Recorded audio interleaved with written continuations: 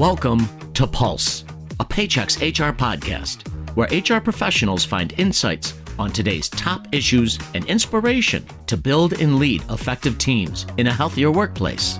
I'm your host, Rob Parsons. This episode is part of a special series we are running on diversity, equity, and inclusion. And I'm pleased to welcome my co-host for this series, Dr. Thiele Thatch. Thiele leads the DEI effort, initiatives, and programs here at Paychex. With a PhD in public policy and administration from Walden University, and more than 2 decades of experience in human resources, talent management, and organizational development, Thiele is passionate about building cultures where an authentic commitment to inclusion, equity, and diversity thrives. And I can say that I know that firsthand. Thank you for helping out, Thiele. It is so amazing to be here with you, Rob. And thank you for being my partner in the diversity, equity, and inclusion journey. It's been great. And a journey it is. I'm learning more every day how further back on the journey I actually am than I thought. Our guest today is Stacey Gordon. Stacey is focused on improving workplace cultures, and her mission is to reduce bias in global talent acquisition and management. As a LinkedIn instructor, she offers diversity, inclusion, and career-related online courses, which have been viewed more than 1 million times. Her new book on bias, Addressing Unconscious Bias at Work, is the next step in her vision to make all the difference in the world. Drawing on decades of experience and research, Unbias is an action manual for you to remove barriers and ensure equity throughout your organization. Stacey, welcome to the podcast. Thank you. Thank you. Excited to be here and to be able to participate in this conversation, and just honored that we are able to have the conversation and, about my book, and that you saw fit to invite me in to do this. Oh, it was very much our pleasure. And Thiele had some great perspective on this. So I want to serve up the first question to her, because it's really, it's telling, and it shows why this topic is so important.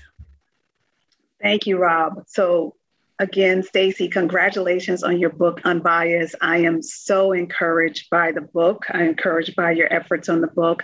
I've learned so much reading the book, and just how you simplify concepts around DEI to make them actionable and practical to organizations. So congratulations, number one. And one thing that I thought about when I knew we would be interviewing you today is just my experience as a woman of color working in diversity, equity, and inclusion. It literally has been personally exhausting. So understanding the personal toll equity work can take on anyone. Why are you so committed to DEI work? I pause. I laugh a little right before answering that question, because I want to answer it in the facetious way and say, but it's true, right? Which is that I'm committed to this work because I'm Black. I am a Black woman on this planet, and I have 3 daughters who are going to go out into the world, and I would love for them to be able to get jobs and not have to deal with the trials and tribulations and the BS that we have had to deal with. And that really is part of it. But I think also part of it is that I don't see a world where I'm not doing this. So I know I get asked, well, how did you get started? And it's I feel like I was always doing it, even though that's not really accurate. But in my head, that's how it feels. It sounds like it's your purpose. You're walking into your purpose. So, Rob, I know you had some thoughts too. I did. And what I really like, Stacey, is because to me, it seems like such a big challenge. And when I'm faced with big challenges, I love a process. I love a framework, a step-by-step guide. When I'm working on the car, I love a guidepost to help me manage and deal with this. Because when I try to take on something so big, it gets overwhelming. I really loved the framework you introduced in Unbiased. It helped me get my head around really the scope of the challenge. I'd love for you to tell our listeners about this framework overall, and also just a little bit about your journey arriving there, because that didn't just fall out of the sky. Yeah, this was something I've obviously built over time and took a lot of work. It definitely did. And so thank you for that, because it kind of evolved over time. I looked at what it was that I was constantly having to tell people and work with people on and strategize on. And I was like, where does this keep coming up?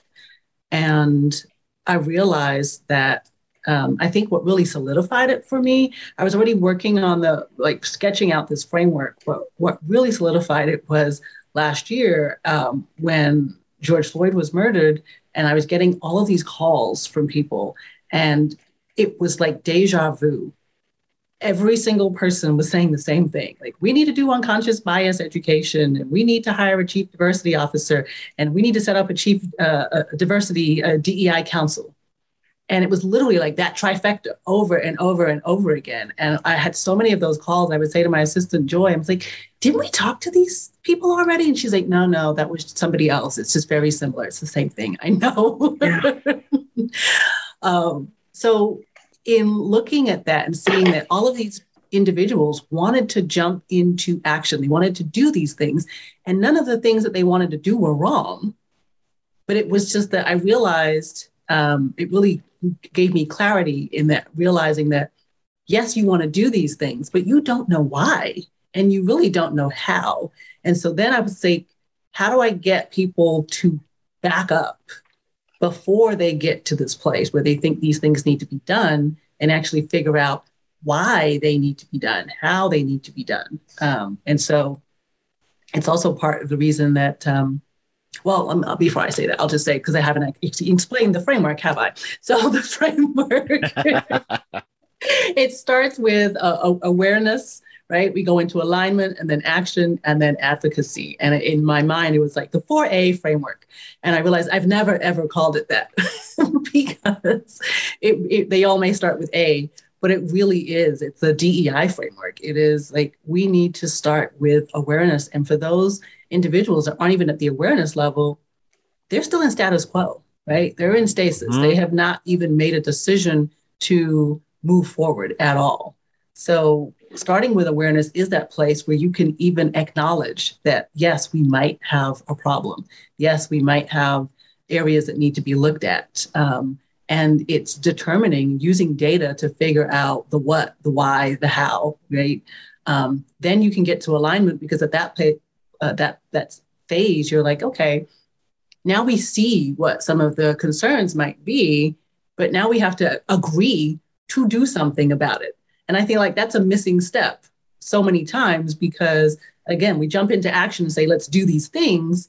But when we haven't given real buy-in to the things that we want to do, what we end up with is short-term success, but long-term, it's not sustainable. So that's why we've got to get to alignment, then to the place where you can actually take the action. And the advocacy is the sustainable part, right? That's where you have to iterate. You have to look at things, you have to review, and you have to keep it moving in order to be able to make sure that we're not backsliding, and that, because as new people come into a company, you change the culture every time, right? People leave, people come in, and it's constantly changing. That's especially a great point for smaller organizations where single individuals can just make such a huge difference, such a huge impact. I loved that point about the danger of jumping into action first. And I think that I would fall into this camp. Okay, we know this is the right thing to do. Let's do it. Your chapter on awareness was challenging for me. There was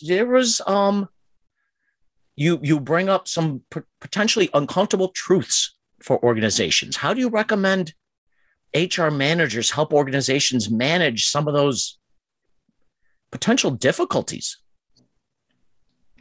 We've got to hit it straight on, right? Head on. And that is that conversation about, it sounds so cheesy and I hate saying it, but it's like, you've got to get comfortable being uncomfortable. And that is true. Because I think the next step with that is, if you get comfortable being uncomfortable, eventually it's no longer uncomfortable, right? It's the new normal. and you start to change how you feel about these conversations. You can dive into them and have them because you get used to it. So you have to have them. You have to have the conversations.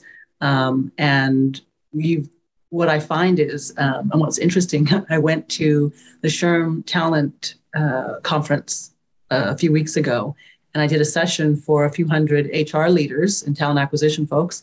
And someone came up to me afterwards and said, Stacey, you're the first speaker that I've ever heard who said, be honest. Yeah. And I was like, yeah, what?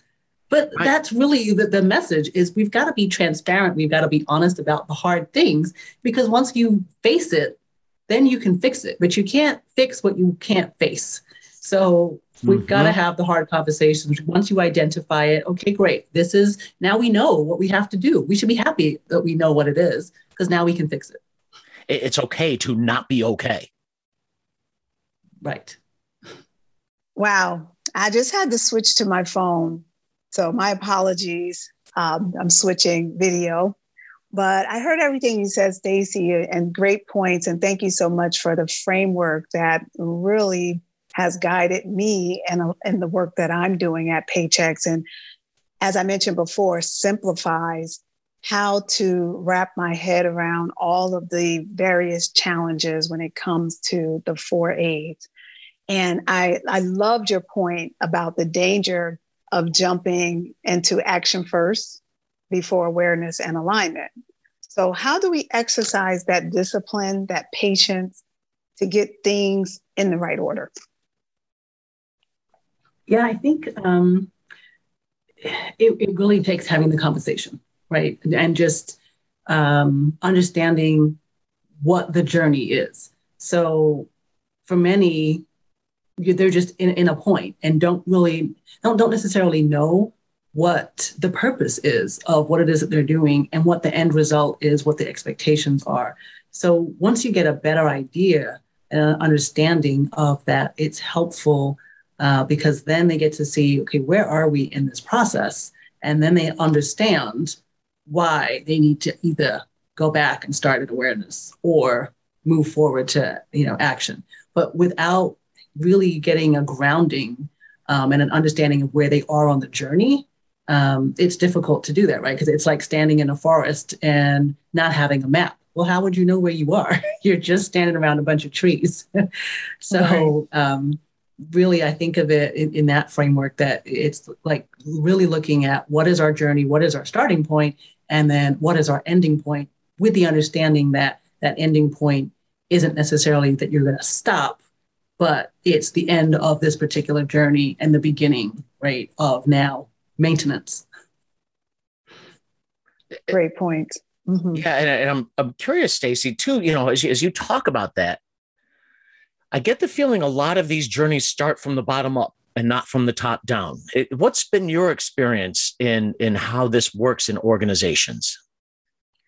A lot of it works in the middle, because the individuals in the middle, the middle managers, they're the ones that are struggling. HR is struggling because they have to manage the expectations of the leaders who think that they're just going to snap their fingers, hire a chief diversity officer, and it's going to get fixed. But then they also have to manage the expectations of the individuals who are individual contributors who are saying, why aren't you doing something? We need to do better. It sucks to work here. Fix it. Yeah. And so they're in the middle, like, what do I do? So they are usually the ones that call because they are the ones that are struggling the most. Great question.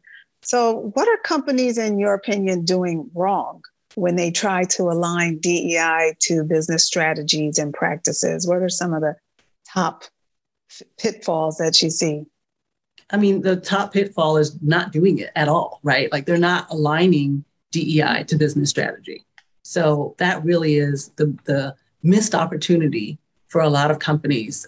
Somebody asked me yesterday, where do I think DEI is going to go over the next few years? And do I think that we're going to continue to see renewed or continued support for DEI in the workplace? And I gotta be honest, I don't think so, unless we align DEI to business strategy, because business strategy is always going to have to be taken care of. But if you don't align DEI to business strategy, then it's going to be another initiative that's going to always be on the cutting block, right? When we go into a recession, which is quite likely with all the stuff that's going on, right? You're going to have companies say, well, I can't do this right now. We don't have funds for this. We don't have time to focus on it. It's going to get pushed out and left to the side. And it's going to be a long time before somebody can come back and pick it up and start over again. And this is why we've been in this cycle. People keep saying again and again, here we are, but it's because it has not been aligned to the business strategy. And so it won't, if we can embed it in there, then you can't extricate it later. So I think that that's really the part of it, is that it's not so much that if they start doing it, they're not doing it wrong. But the problem is they're just not doing it. It's such a great question, Thiele, because I think you're exactly right, Stacey. If people are doing it just because they think it's the right thing to do versus it's the right thing for the business, it is going to fall away. It will, if it's not a coherent part of the business strategy, it's going to, as soon as times get tough, it's going to slough off. Right. Wow. Yeah. So any words of advice to heads of diversity, equity, and inclusion who are concerned that the business, or to our HR, everyday HR person, or all leaders, let's just make it general. What advice do you give us? I think that it's one of the reasons I'm actually in the process, almost done, of creating a course called The Why of DEI. And it's really about for leaders to understand why this is important. Because when the leader gets it, and when they can be empathetic, and when they can understand it, and when they can be authentic in their decisions, it then makes it, you then have the support and the buy-in. A lot of people right now are talking about, oh, we've got leader buy-in. No, what you have right now is a check, right? They wrote a check, that's fine, but that's not buy-in, right? It might actually be monetary support, but it's not the buy-in that you need. You need there to be a real understanding of why this is important for this specific company. And if your leaders cannot articulate that, nothing that you do is going to be sustainable. And I know that sounds harsh and it sounds defeatist, but it is accurate, because here we are constantly having these same conversations over and over and over again. So if we want to make it sustainable, we've got to look at changing the way that we're doing this work instead of continuously doing what we've been doing, because that's the definition of insanity. Yeah, it brings us right back to Thiele's very first question about how exhausting it can be, because it's banging the head against a wall sometimes. Yeah, right. And I would like to move the wall. That's a great point. Now, I'm running up against time here, and there's still so much to discuss. I think we've talked a little bit about awareness, and about alignment, but there's still those whole points about action and advocacy, which I think are really key. So can we continue this conversation in the next episode? Can you join us, Stacey and Thiele? Sounds great. I'm excited. Let's do it. Excellent. Well, Stacey, thank you for so much for joining the podcast today. It's Thiele. Thanks for co-hosting. And thank you for our listeners for joining. I encourage you all to read Stacey's book, Unbiased, Addressing Unconscious Bias at Work, published just this past year. You can order it yourself, your ERG, your executive team, or book club at www.unbiasedbook.com. You should also look Stacey up on LinkedIn and take advantage of her exceptional training programs. Thank you all, and please stay happy and healthy. This podcast is property of Paychex Inc., 2021, all rights reserved.